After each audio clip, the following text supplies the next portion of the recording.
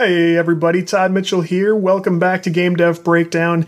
In this episode, Max Pears of CD Projekt Red. Kid you not, he is a level designer working on Cyberpunk 2077 as we speak. Not as we speak, but when we're not speaking.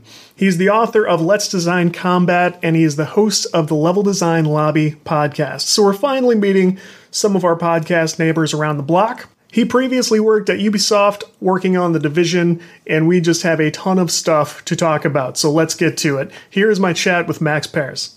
Good evening, fans. Tim Kitzrow here, the voice of NBA Jam, and you're listening to the Game Dev Breakdown Podcast, brought to you by CodeWritePlay.com. Whoa, boom shakalaka. My mom gave birth in 1985. I was bluer than a Pac-Man ghost, barely alive. In the Cold War, my only blanket was Tetris. I played Rampart with Reagan, rampaged the world for breakfast. The laundromat was my sanctuary, the arcade was my church. I thought I was Rastan, so to sort of set the table for listeners who aren't yet familiar, you are a level designer working with CD Projekt Red on Cyberpunk 2077. That's obviously very cool. Also, author of Let's Design Combat, which is out now. People are starting to get there. It's pretty new, right? Yes, it released just over a month ago now. Again, due to deliveries, depending where you live. It took a while for some copies to arrive, but luckily it's arrived in those hands. But yes, the first book of my new series, I intend to write a few of them. Just released Let's Design Combat, and I'm super excited. And just so everyone knows, I love my job. Being a level designer is it's a dream come true very much for me. And just for the record, anything I say here, though, does not represent, my current employers or previous employers. Just set the tone legally. Sure. No one gets, anything in trouble or anything. But no, I love what I do, mate. To be chatting with you is another, honor just to be able for us to sit down and talk design as well. It's fantastic. And, yeah, the book's out. I'm sure we'll talk more about it, and I'm just very happy again just to be here with you, mate. Absolutely. And as a podcaster, I'm finally getting to reach out to one of my fellow podcasters in the neighborhood. I don't get to do that nearly enough. I've said in many episodes, I'd like to have more of the other game dev podcasters on, because there's never been anything but pleasantries between all the developer podcasters I've talked to. And so this is exciting for me, and I would talk a little bit about that too.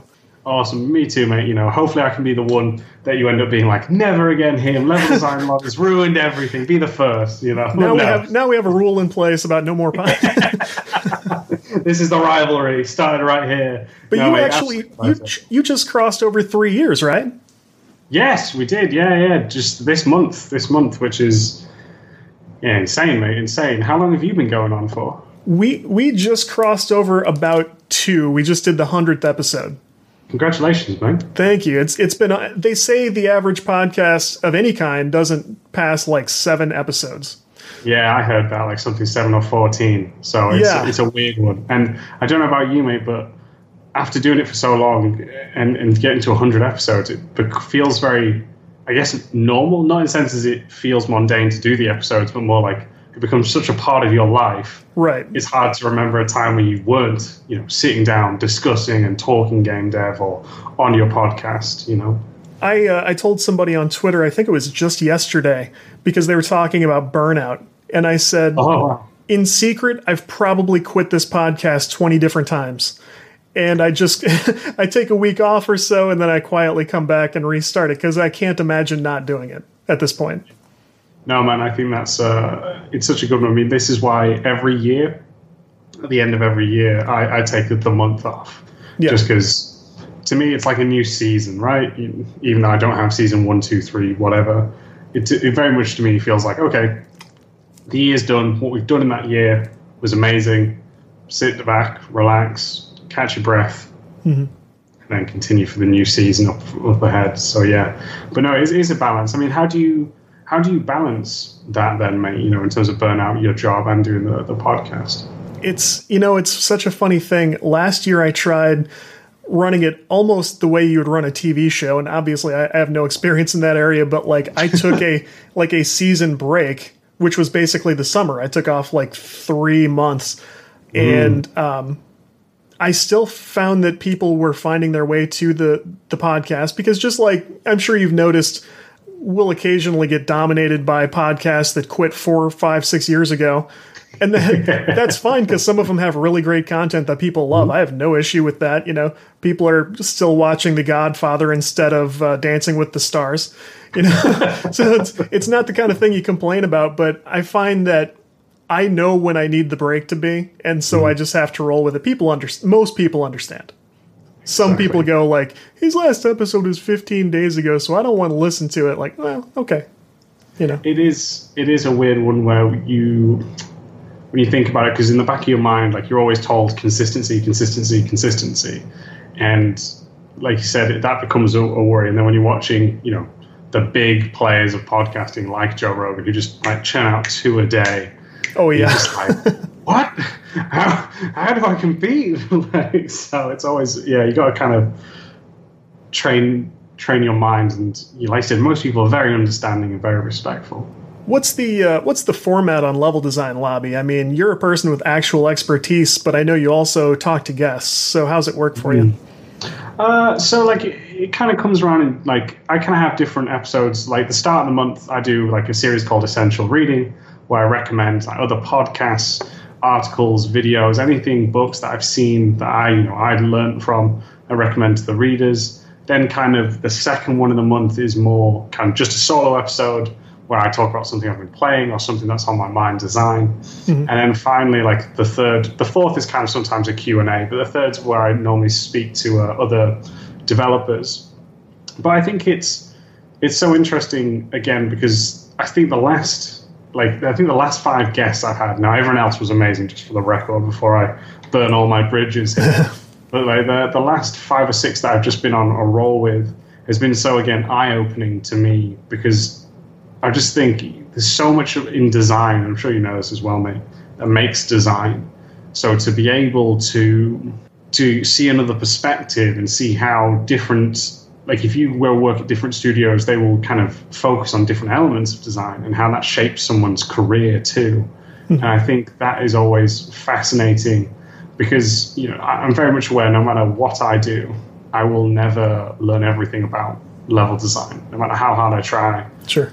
Many games that I will work on, I will never know it all. So just to hear different people's expertise is always, I get as much out of it as a listener does, and that's always the funnest part for me, so always great. That kind of leads nicely into your book, Let's Design Combat, which you just mentioned is going to be the first in a series. Yes. And I kind of didn't know. I thought that's a very interesting, specific area to write a full book about, which is cool. Thank you for giving me access to the book so I could look it over before our chat. The things I can tell listeners about the book who haven't checked it out yet is it's almost like you get to go into a studio with brilliant designers and get to just sort of pick their brains for the day or something like that. It's almost like if there was a shared knowledge document inside a studio with little tidbits, like if you're in this situation, keep these things in mind.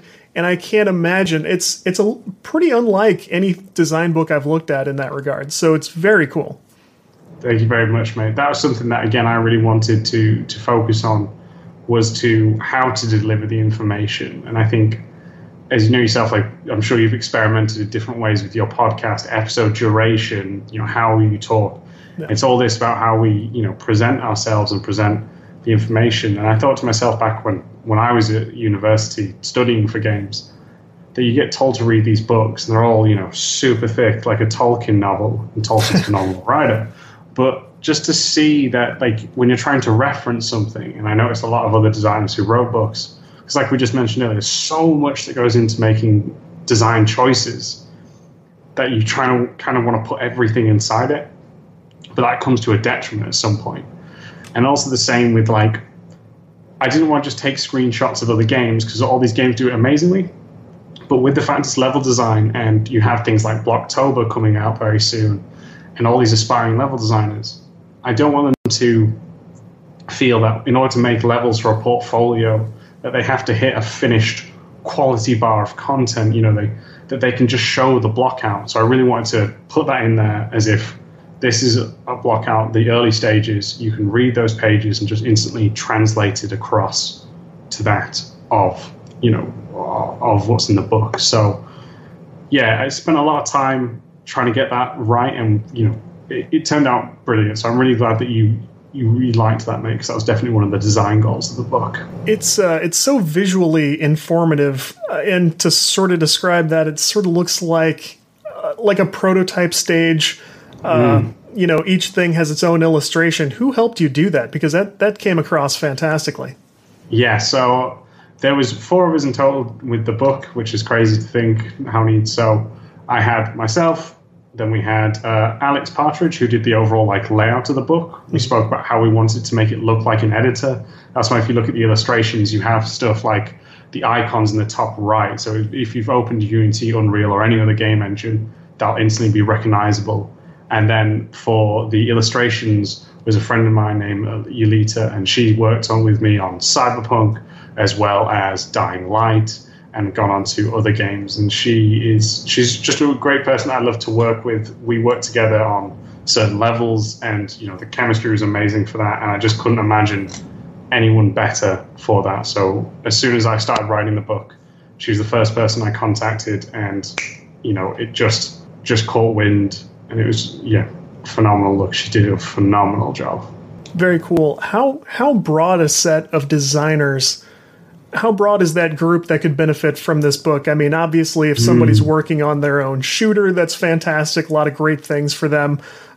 Small to medium teams definitely can, do you see indies taking things away from this? I saw a few things that I thought, if I was a competitive player of Call of Duty or something, I would want some of these things in mind. You talked about things like, visual sight distance and different angles and stuff. Who do you have in mind for this book? So the way that I view it is mainly because I hadn't thought about the competitive side. That's a really interesting thought process on it there, mate. For me, I had it in mind for aiming from between aspiring, students all the way up to a mid-range level designer. And the size of the project can vary. As long as there's combat in terms of range combat, I think, no matter your camera angle, there are so many of these rules that you can take from and apply to anything, from whether it be isometric, third person, first person, even some sort of strategy games, you can still take away elements from that and place it in with different kind of, say, units using these rules to help set advantage. So I think it's a broad scope. If you're more of a senior, it might be used just more as a refresher. But overall, again, for students to your mid-range level designer and any size of studios, I think who would really benefit from the book. Yeah. For example, there were probably 10 different elements of different ways to use and vary cover in a, just being behind cover, the height of the cover, cover compared to the type of enemies in the level. It really broke things down in a way. I think some developers fall into the trap on the indie side, outside of AAA gaming. We think about design as something we have to stop and do. It's so broad and so deep that you can almost fall into a trap of going design is just whatever I make this game to be, Oh, definitely, mate. I think this was a thing because I knew, for example, that combat wasn't one of my strongest suits, and it was something that I knew I wanted to get better at. I was just right, well, how can I do this? And I was looking online. There wasn't any books. There's a few articles out there that I thought really kind of broke it down in a more easyable, digestible way. And then obviously I started to get better, and I started to understand what I was doing, how my levels had gotten better, what was it that I was focusing on to make them more enjoyable. And that's kind of how the process, or the thought process of making this is, okay, I've learned a lot. Let me try share this in a new, exciting way. Because like I said, one of the things I want to do with the book as well, and hopefully it's done it, is to present it in a way that we haven't seen other books been done before. Because in layman terms, it is a picture book, for that. But the reason it is a picture book is because it's going to grab your attention. You can flick through this book anytime that you want. If you're oh man, I've got this combat. Oh, there's something there. You can revisit instantly, quickly. And, it's just so you can literally take those layouts on the page and block them out into your level, and it will, show the points instantly. Yeah, even pictures of the book that I saw on Twitter grabbed my attention. I was like, "Oh, look at this! That's a nice," because I do some writing, and I'm looking toward hopefully putting out a book later. I thought this is exactly the kind of thing, like nice flashy covers like this. I love that. They're the things that grab your attention on a bookshelf.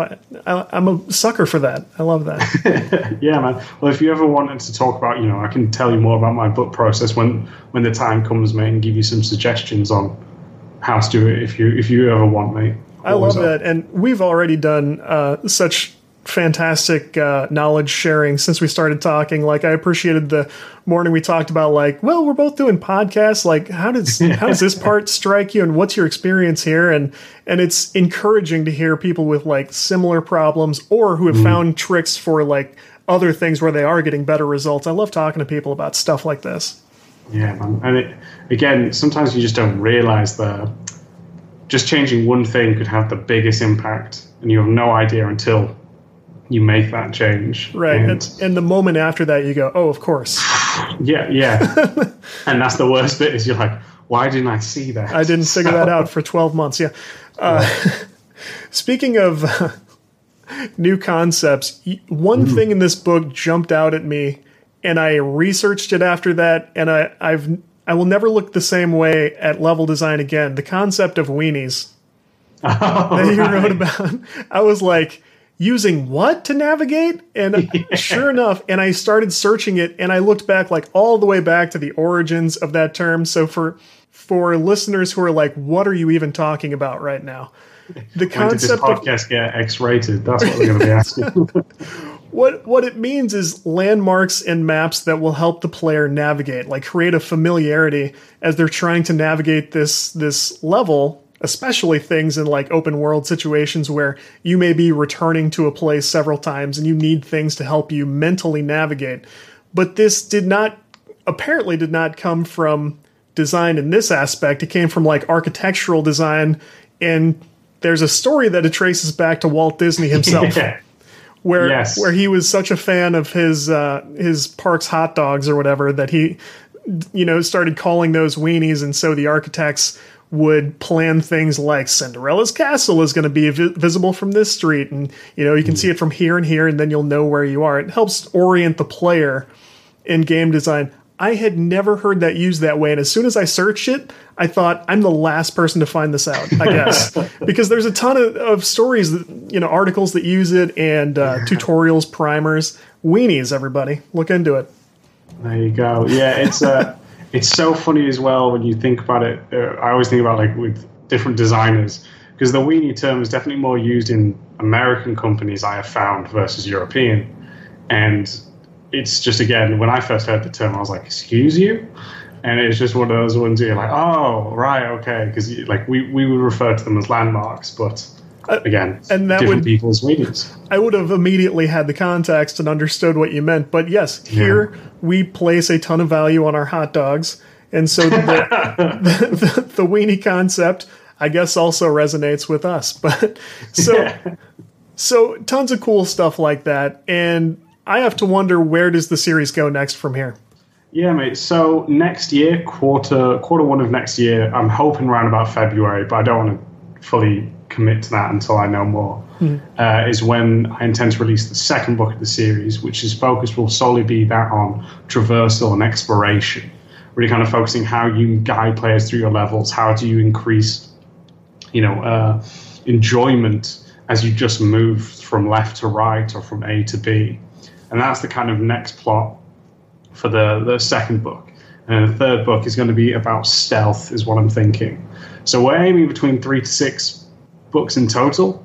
But, there's still a few things we want to nail down. But yeah, so that's kind of where we're going. First 3, I think, will be done by the end of next year. And then from there, we'll kind of look and reassess where is it we want to take the series. So I just want it to be like bite-sized books for each individual topics. That way, again, it's completely focused. You know where to get the information from, displayed in a very eye-grabbing, easy digestible format.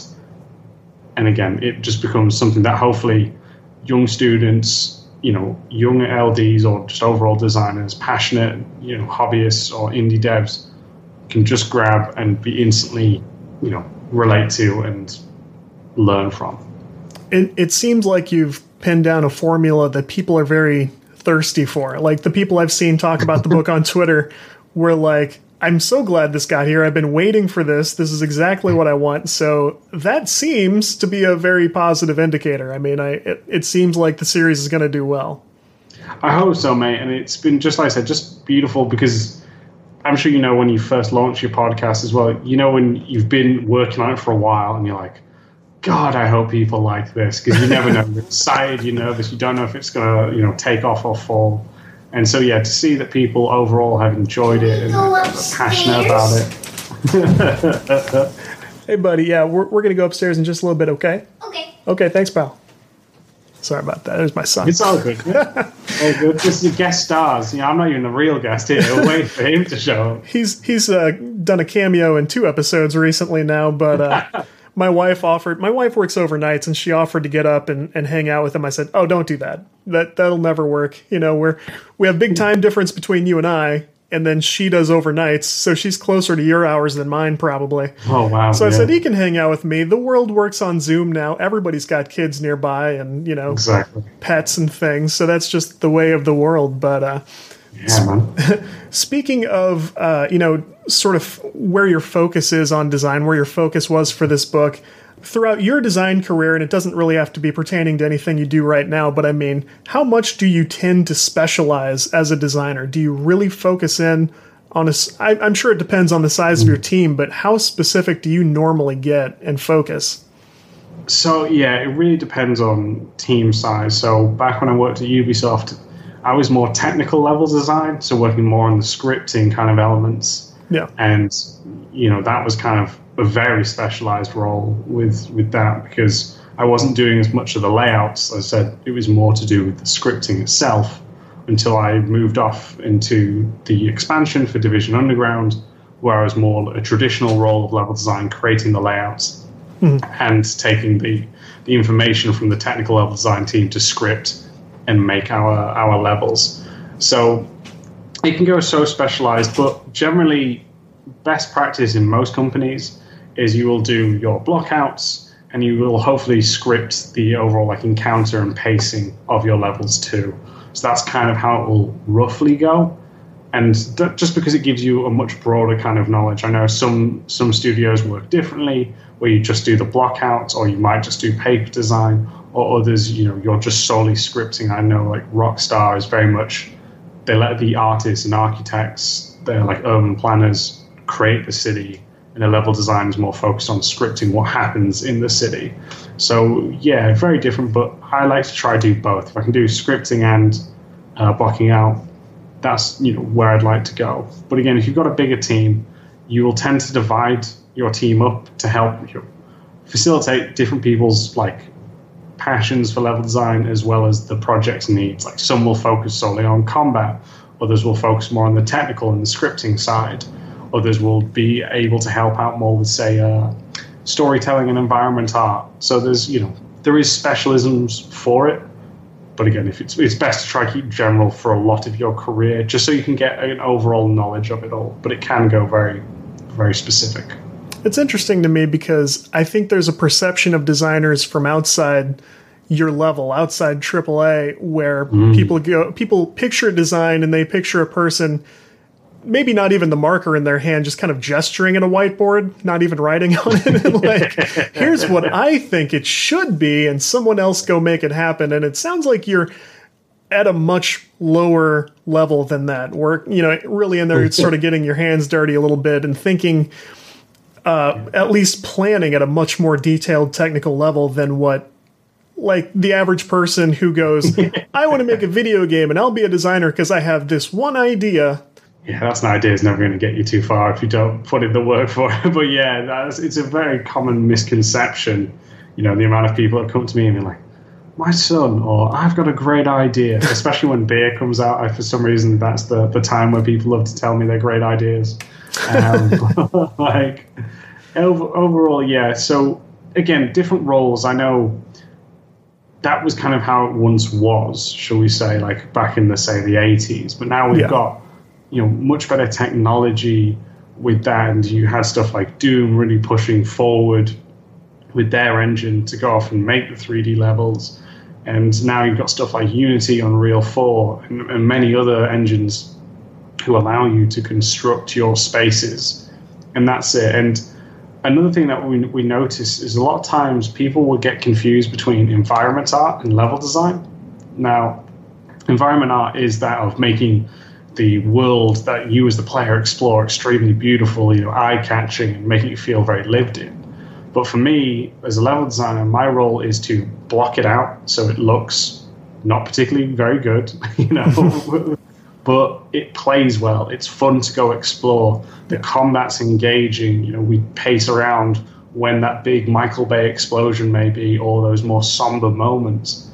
And that's kind of, our role in it. And for anyone who wants to learn more about it, there is an event happening very soon. You'll see it on Twitter called #Blocktober, which is created by Michael Barkley, I believe.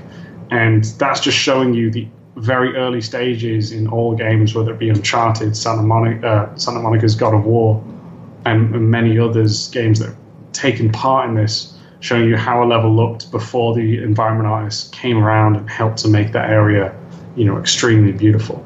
That's incredible, because we have also done an episode recently where we talked to the founders of a place called Kitbash 3D, which those guys were great. Like they started a company that develops high-end assets for not just games, but like TV and film as well.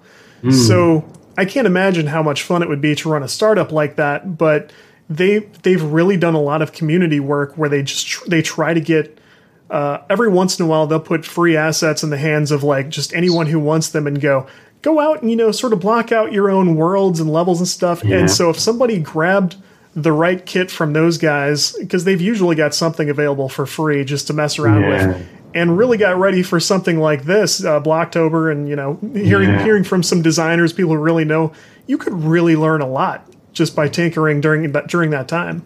Oh, for sure, mate. And I think that's another thing that we've seen people do now is they'll make their blockouts in these editors, and then they'll go, someone like an artist they'll team up with them, and they'll take that and then just make it beautiful. And it's a great way to build a portfolio. It really is a smart way. And if you can get a small team together, but I do mean like a small team, like 2 people. Yeah. Man, you can do some amazing stuff out there, some incredible stuff. It's never been so approachable, I don't think. Yeah, exactly. So probably not a bad time to move into your background. You mentioned earlier that you studied games in school. What was the story there? What did you actually go for? Yeah, so I always knew I think I wanted to make games. Some of my earliest memories is my father and my uncle playing PlayStation in front of me, Metal Gear Solid, Final Fantasy VII. And when I started to get into high school, luckily there was a programming club, and this is near the end of my time at high school. Sadly, it had been put together. But I learned how to make Flash games, and my very first Flash game was essentially there was asteroids falling. You pressed a button to go left or to go right to just try to dodge the asteroids. Simple, but just it was a fun little one to feel like you've made something. And then I applied to go to Teesside University, which is an amazing uni. Had some incredible teachers, but also events. They put on an event called Animex, which is yearly. And they brought around some amazing industry talent all around the globe. And that's how I actually started to network with a friend of mine now called Andrew Willens, who is a senior game designer at the time at Ubisoft. And that's how I started to make connections. And, after my second year, I had a sandwich year where I went to work on this studio called Fog Media, which made mobile and online games. And that's where I started to build my portfolio. I learned more about programming, and that was such a great experience. I wish I knew more. I'm still know a little bit, but by no means am I a phenomenal programmer at all. But after that, I went back to finish my degree. Oh, sorry, just before that, there's a competition called Dare to be Digital, which is hosted up in Scotland, which is a great opportunity. And I don't know if it goes on anymore. They essentially fund you and a team of 5 to make a game over 9 weeks, which you can then present, and then it would actually get nominated for like an up-and-coming BAFTA award. And we we made it from 150 teams that applied down to 15. And we were the first ever to make it from our university. It was amazing. We sadly did not get to the shortlist, but, I'm still bitter. I'm, just still bitter. It's still a sore heartbreak, spot. Yeah, no, I still cry every night for it. But no, it was a great experience. Got to work with some amazing people. And then we went back to finish my degree. But luckily, because of my year in industry as well as doing this, I built up a strong portfolio of finished products that were out there in the market. I also had, like I said, learned some programming along the way, and was able then to go off and join through networking, be able to go join the amazing team at Ubisoft. And that's how it all came to be. Enjoy basketball, soccer, and all your favorite sports like never before at BetMGM. Sign up using bonus code CAPITAL and your first wager is risk-free up to $1,000. Plus, when you register with BetMGM, you'll get instant access to a variety of parlay selection features, live betting options, player props, and daily boosted odds specials. Download the BetMGM app today or go to BetMGM.com and enter bonus code CAPITAL and place your first wager risk-free up to $1,000. Now you're winning with the king of sportsbooks. Visit BetMGM.com for terms and conditions. 21 years of age or older to wager. Washington, D.C. only. New customer offer. All promotions are subject to qualification and eligibility requirements. Rewards issued as non-withdrawable free bets or site credit. Free bets expire 7 days from issuance. Please gamble responsibly. Gambling problem? Call 1-800-522-4700. Enjoy basketball, soccer, and all your favorite sports like never before at BetMGM. Sign up using bonus code CAPITAL and your first wager is risk-free up to $1,000. Plus, when you register with BetMGM, you'll get instant access to a variety of parlay selection features, live betting options, player props, and daily boosted odds specials. Download the BetMGM app today or go to BetMGM.com and enter bonus code CAPITAL and place your first wager risk-free up to $1,000. Now you're winning with the king of sportsbooks. Visit BetMGM.com for terms and conditions. 21 years of age or older to wager. Washington, D.C. only. New customer offer. All promotions are subject to qualification and eligibility requirements. Rewards issued as non-withdrawable free bets or site credit. Free bets expire 7 days from issuance. Please gamble responsibly. Gambling problem? Call 1-800-522-4700. That's very cool. So you are in Poland now. Is that right? Yes, correct. And you'll have to forgive me, like a lot of these names, that you mentioned in your story, like I don't know where these things are. Like how far around do you move around, or have you always stayed in one place? I've moved around a fair bit. I mean, this is the first time I've moved internationally from the UK to Poland. Mm-hmm. So it's my first journey there, but I've been here for about coming up, by say December, it'll be 4 years here in Poland. Okay. But yeah, man, I've moved around a fair bit. Now, obviously, the UK is tiny versus that of North America, but still did a bit of traveling around. So it's been fun, and that's why I always tell people is really take these opportunities, because I've been fortunate with the podcast and with the games to go around the world and do talks about either level design or games that I'm working on. And got to see many different amazing countries, places, and different people because of it. And I didn't know that was going to be part of making video games, but it has been, and it's been an incredible experience. That's so funny, because the two other times I've heard that said were when I talked to Jordan Lemus, who I mentioned earlier, who did work for Ubisoft. He started in California here in the U.S., had to go up to Canada, and I also heard that from the guys who worked at Gearbox, who worked on Borderlands 3. Yeah. They said, particularly Joshua Davidson, who worked on audio, he said, I finished school and I had this thirst to basically go out and see the world, move around. I didn't want to, hunker down in one place. But once he got to Gearbox, they had a bunch of long-term, people who stayed a long time. They had stability that he didn't really expect. He said, I just wanted to be a game industry guy who just went all over the place.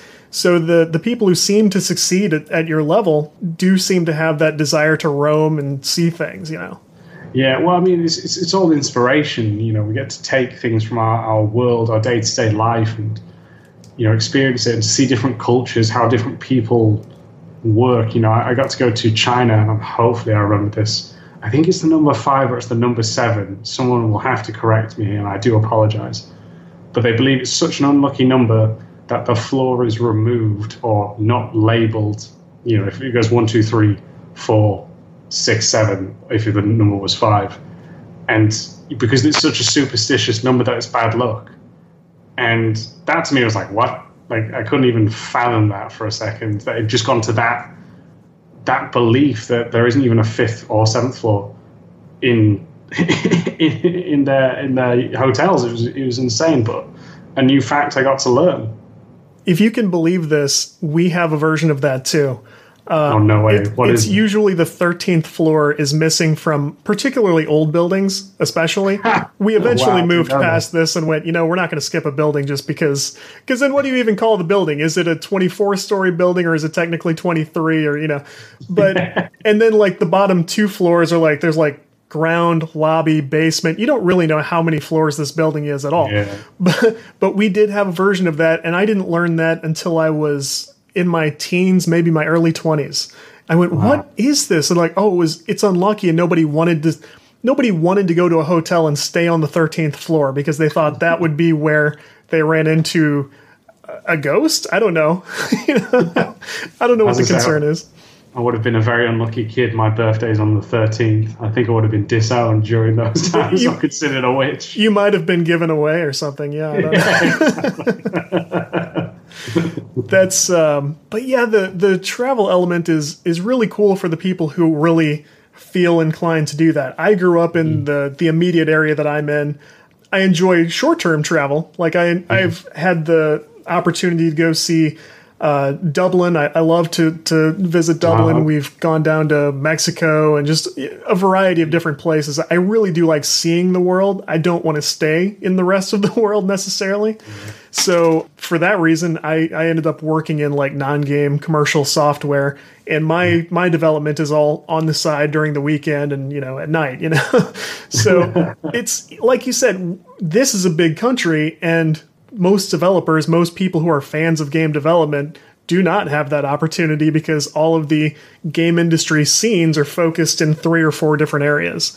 Yeah. So that's why indie is so big around here. And of course, in a lot of smaller nations and stuff, places where the economy doesn't support a lot of game development, stuff like that. But Poland doesn't have that. Poland has kind of a thriving development scene, right? Yeah, well, it's changed massively over the last 10 years or so because it's grown a lot more. There's a lot more. So indie, smaller, and your big ones are CD Projekt Red and Techland as the two big ones.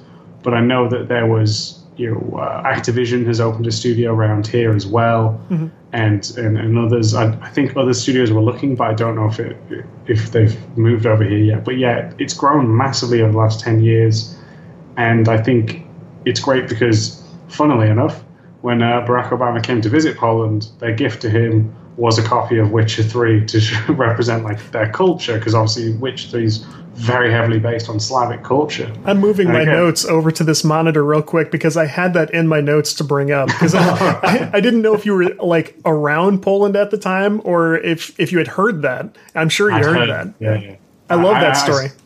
Yeah, there's a picture of it, I think, actually in the office. So it's a very surreal moment for it. But like, again, just showing how games is really being much more appreciated here in Poland and becoming more mainstream.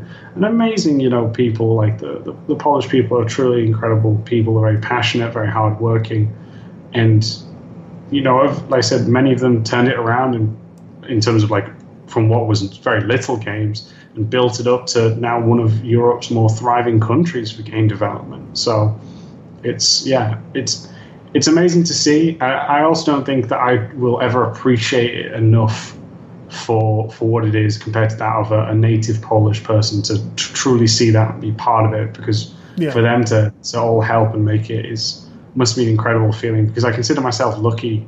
I'm sure, we speak about obviously game companies being more in pocketed areas of our home countries, mm-hmm. but they've been so prevalent there for so many years, 20, 30 years or so, if not more actually.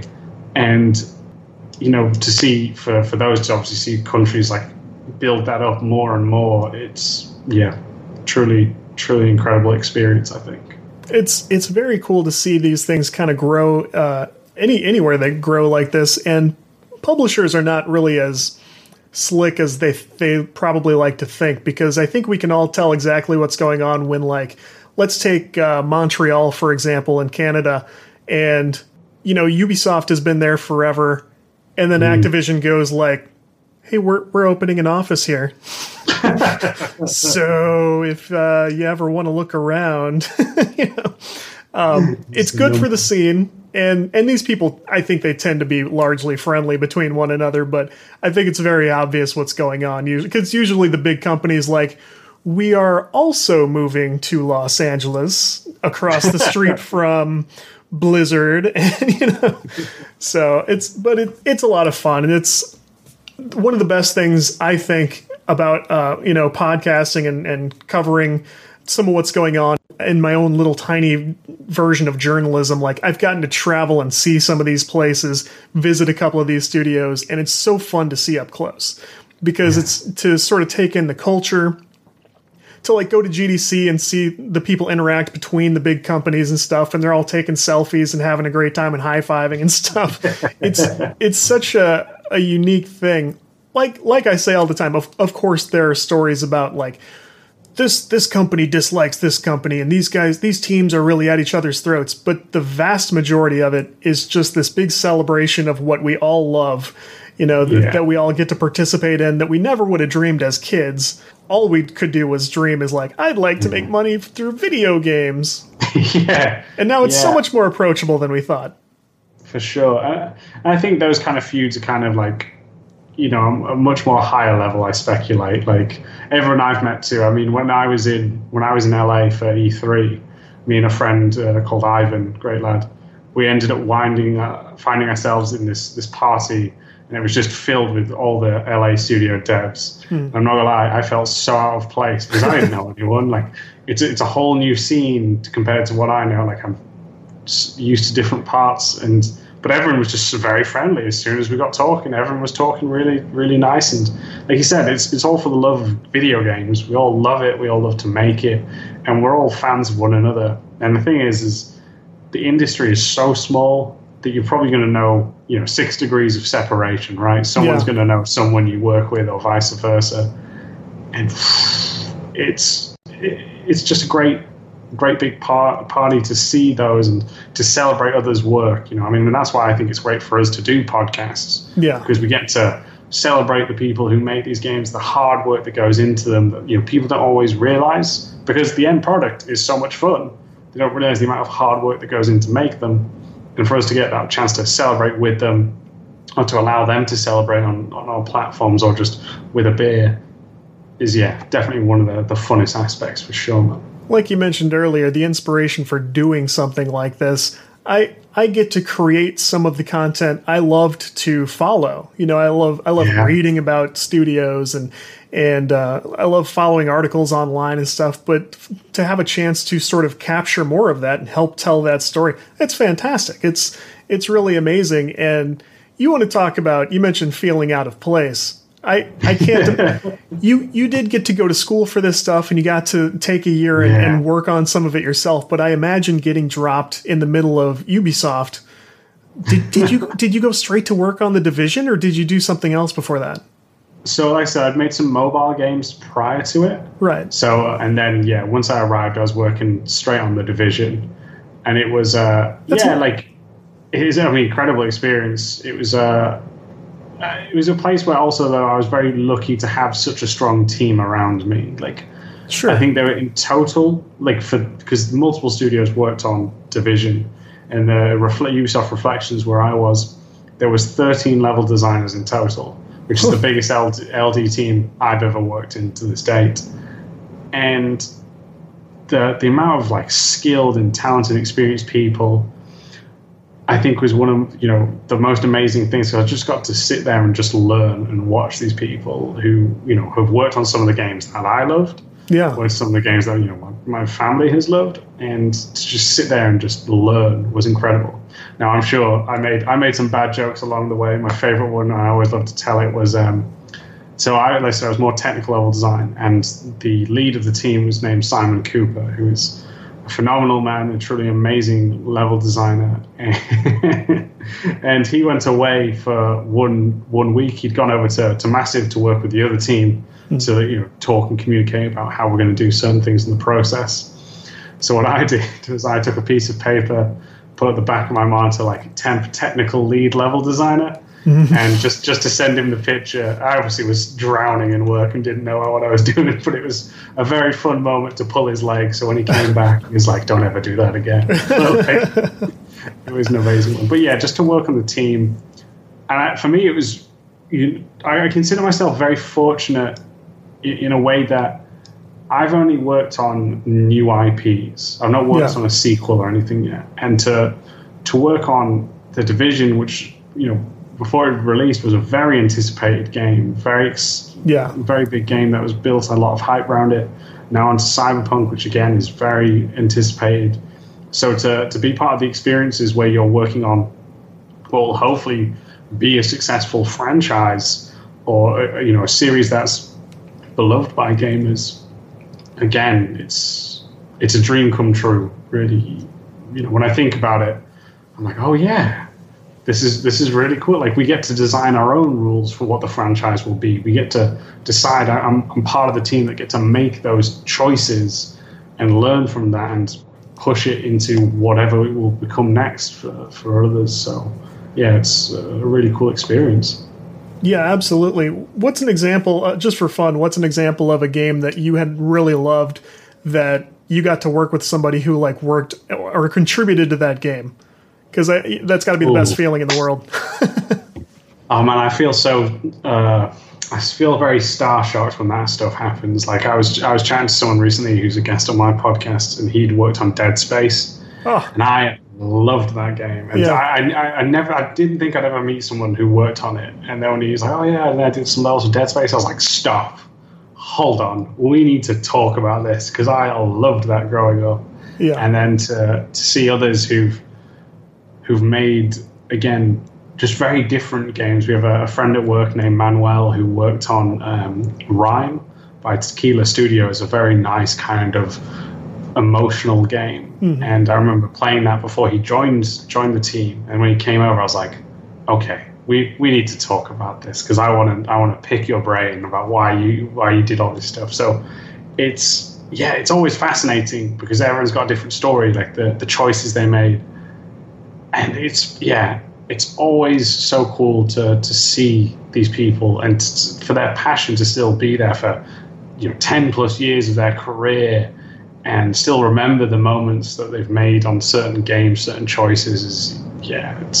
I'm very fortunate to pick people's brains, that's for sure. It's true. Like, you can tell from interviewing somebody who's done this kind of work and achieved great things that this hits them most of the time the same way we look at it. Like, they perceive it as this fantastic part of their lives that they got to participate in, because those really crystal clear memories they're able to share, and the things you can read about in books that they were able to relay to authors over the course of many interviews. Level of detail, it's like you're there with the person going through it. It's really incredible. And that's why I enjoy talking to indies the same way I enjoy talking to people from big, very successful studios, because when one person has gone through this entire experience, put together a popular game, they've been through something life-changing, and they've always got fantastic stories too. Yeah, I mean, indie developers, like, a huge shout out to them, because I know, especially with COVID right now and everything's on lockdown, I don't get a chance to speak to many people. I'm sure you know as well, sir. But it's just one of those ones where you get to hear their stories and the courage, in my opinion, it takes to go be indie. Because especially when you've got someone who've come from AAA studios, because you have your income, right? You've built that life. And if you do have kids or a partner or, a dog or cat, something that relies on your income, it becomes a lot scarier to take the plunge. I was watching a documentary on the team that did Darkest Dungeon. And again, they were just like, well, we had some money saved up. And you're just thinking, man, to take that risk on, no matter how much money, say if it was even 10 to 15,000 is the average price for a mobile game right now, or it was 2 years ago, and to financially put yourself out there just for the passion, the dream, it's just so inspiring for anyone who does that. Always have my utmost respect for that. In your career so far, have you generally worked on teams pretty closely with other designers strictly, or have they been kind of like cross-discipline teams? Primarily cross-discipline teams. I think, when you're working on, so when I was working on mobile games, most of the team would range from 3 to 5 people, different disciplines, artists, others, say, programmers on different kind of fronts, because you not only had the gameplay programmers, but you had those to work on iOS and Android to help make sure it fit the platform, scaled, things like that there for it. And then, you've got your sound designers, your animators, many more UX designers, UI programmers as well. So there's a lot of disciplines that go into it. But what tends to happen is when you're working on a project, you'll be with your team so you know who's in charge of which section of the game. You'll communicate kind of rough guidelines, I guess, is how best to describe it, for what you all believe makes a great insert game level, Division level, Cyberpunk level, whatever that level may be. And then when you go off to work on your level, you'll work with your artists, your mission designers, and just try to communicate as best as you can, because no matter what size your team is, the first thing to break is always communication. That is always the thing that just disappears. So you've really got to make sure everyone's kind of on the same page. And it happens, if we're saying, man, we're going to work on this level with the giant robot, you've got a very different version in your head of what a giant robot is versus my version. So we always have to be like that. Red, animatronic, gas-powered, bipedal robot, just to help, all right, narrow it down and come together. So, yeah, it normally tends to be multidiscipline, which is great because you get to learn and speak to amazing people who do incredibly different things. Yeah, it's brilliant. That seems like it must become an important part of the tool set when you're looking at moving between studios like Ubisoft and CD Projekt Red. I mean, I'm sure big studios would love to try out, hey, this person worked on a mobile game with 2 other people and seems like a great designer. But if you don't have that comfort working with a small team, with other small teams who together make giant departments, and there's production level stuff going on, trying to manage all these moving parts, that seems like a big missing piece if you don't have that comfort there. So I'm sure that helps you, score entry into something like Cyberpunk, where you manage to end up. Yeah, I mean, it's all about, just common communication skills, and we all know how to talk. Essentially, people obviously communicate different ways. Like I find if I'm communicating with artists, it's better to more kind of get a mood board and references to show them instead of me writing a detailed, 200-page document, because they're not going to want to read that. They want to see kind of what the vision is. But if I'm speaking to more of, say, a programmer, just cut the fluff, go straight to the point, give the kind of repo steps, be very, forward with what I think is causing the issue or what I want. And that's the best way to communicate with them. So it's finding, different ways to communicate with different people. But like I said, everyone's super friendly in the industry. It's very rare you meet not so nice people. And, it might be someone on a bad day if you do have that experience. Sure. And hopefully it won't happen again. But everyone's very friendly. So, that makes my life and other developers' lives very easy. How much did you learn about your own listening skills when you started podcasting, particularly when you started interviewing? Because if you're like me, I realized there were levels of listening I didn't even know about, and that I wasn't as good at it as I thought. Have you had that experience? Yeah. I find it a hard line, right? Because to toe between, obviously, like I say, you're listening, when to talk, what to talk about. Like, should you just ask the questions, or should you kind of bounce off each other? I'm sure every guest is slightly different in how they talk and kind of what your kind of comfort level is with them as well. Because some keep it very professional, others like to joke around. So I definitely found that, I tried to step back and listen more. I found that I was talking too much in my early stages of interviews, just because I was excited to talk. But right. I want to, but I realized that episode's about them, right? And that's the like I mentioned to you earlier. The other episodes that I do in the month is just me talking. They're my episodes where I can just say as much as I want. But it was a tough one. I mean, how did you tackle the subjects, man? See, people don't think about this part because I will write an outline generally. What I like to do is write as much as I can about almost like I was writing a short resume for a guest. Like I've got it. I'll even send you the document if you want to see it, but it's, I've got your name, your title, your big projects. And then I tried to pick out bullet points about each of the big projects I knew we were going to talk about. And, if you go too far down that road, I could have assumed that because you wrote Let's Design Combat, that you were a strictly combat designer, and I could have written 50 questions I wanted to ask you about combat design. Now, you probably would have done fine with that, but it would have been the wrong direction to really lean that far in the discussion, and I could have thrown away 45 minutes of really good, all-around general discussion that we could have done. But I started this because I worked as a professional software developer.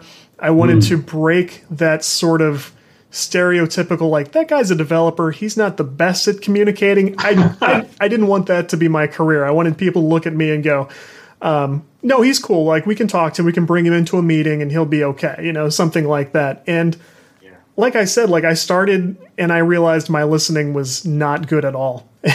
And over the course of, doing enough of these, I'll look back during editing and go, I forgot to ask him this. I should have followed up on that, but it's come a long way for me, I think. And even friends who have sort of followed the podcasts I've done have gone, oh yeah, it's like you're way, they say better and then that hurts your feelings. Like, was I that bad?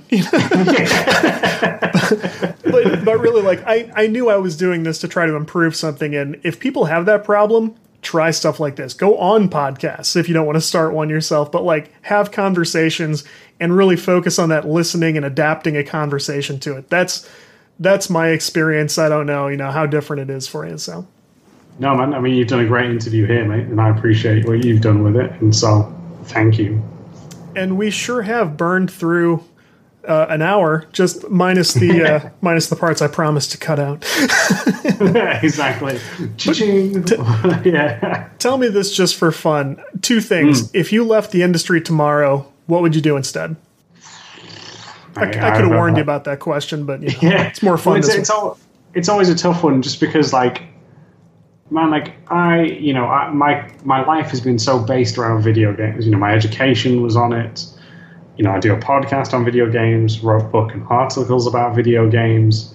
So to say something's so a part of me to a point where I'm like, and see you later. It's such a bizarre one because I don't know really.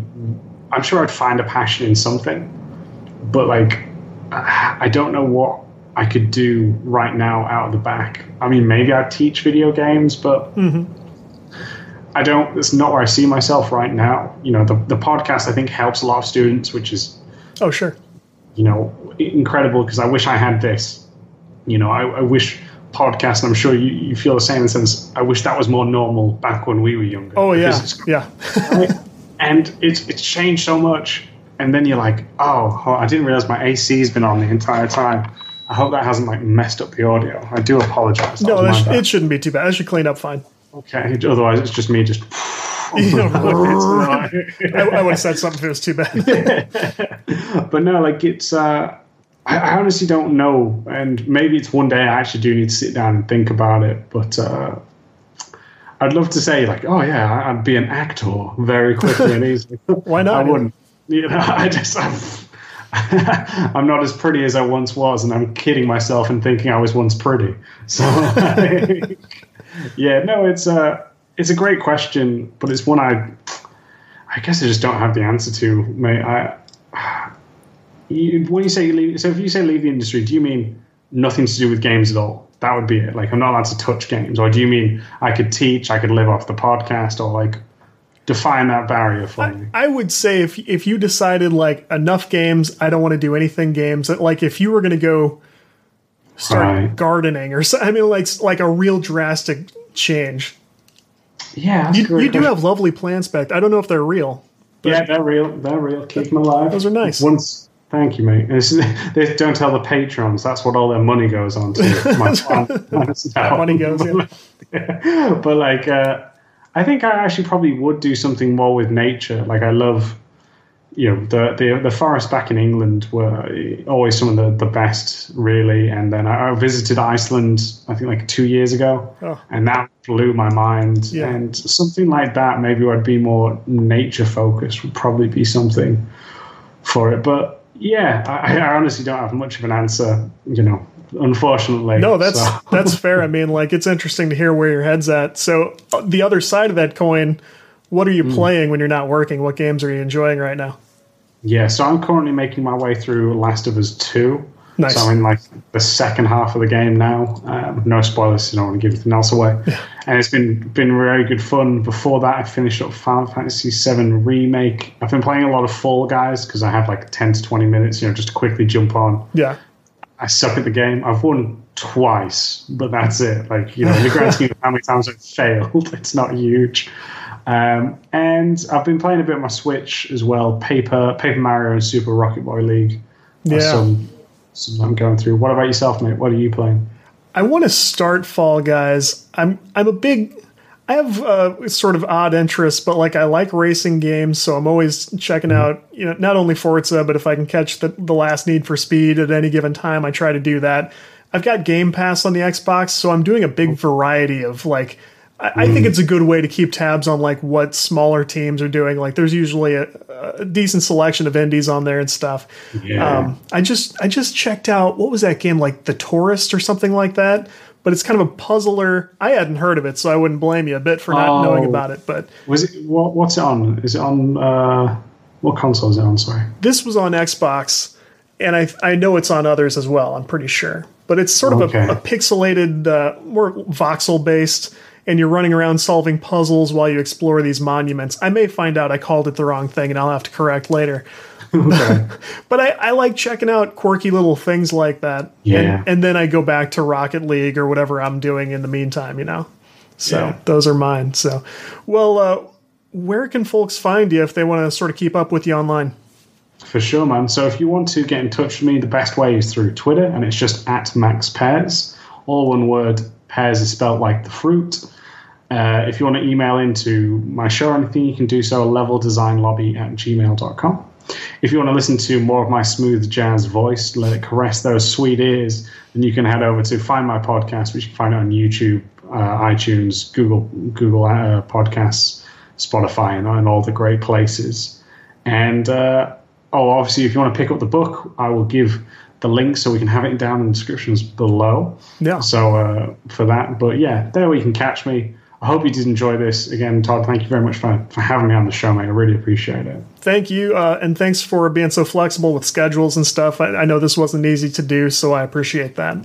Hey, you're not West Coast, so it's not the worst time difference in the world. It could have been worse. Yeah, it could have been a couple hours worse in either direction. Exactly. All right, cool. Well, thanks again, and we'll talk to you soon. Take care, mate. Thank you. I want to thank Max Pears one more time. What an awesome guest to have. I don't have to tell you to check out CD Projekt Red or Cyberpunk 2077. I couldn't stop you if I tried. Do grab a copy of Let's Design Combat and take a listen to the Level Design Lobby podcast. If you enjoy Game Dev Breakdown, we would love to have you along for the ride. Subscribe anywhere, leave a rating or a review anywhere, hit that follow button on Spotify, and tell a friend if you've got somebody you can think of who might enjoy what we do. We're making new content all the time, so keep playing, have a good one, and we will be back with you next week. Thanks, everybody.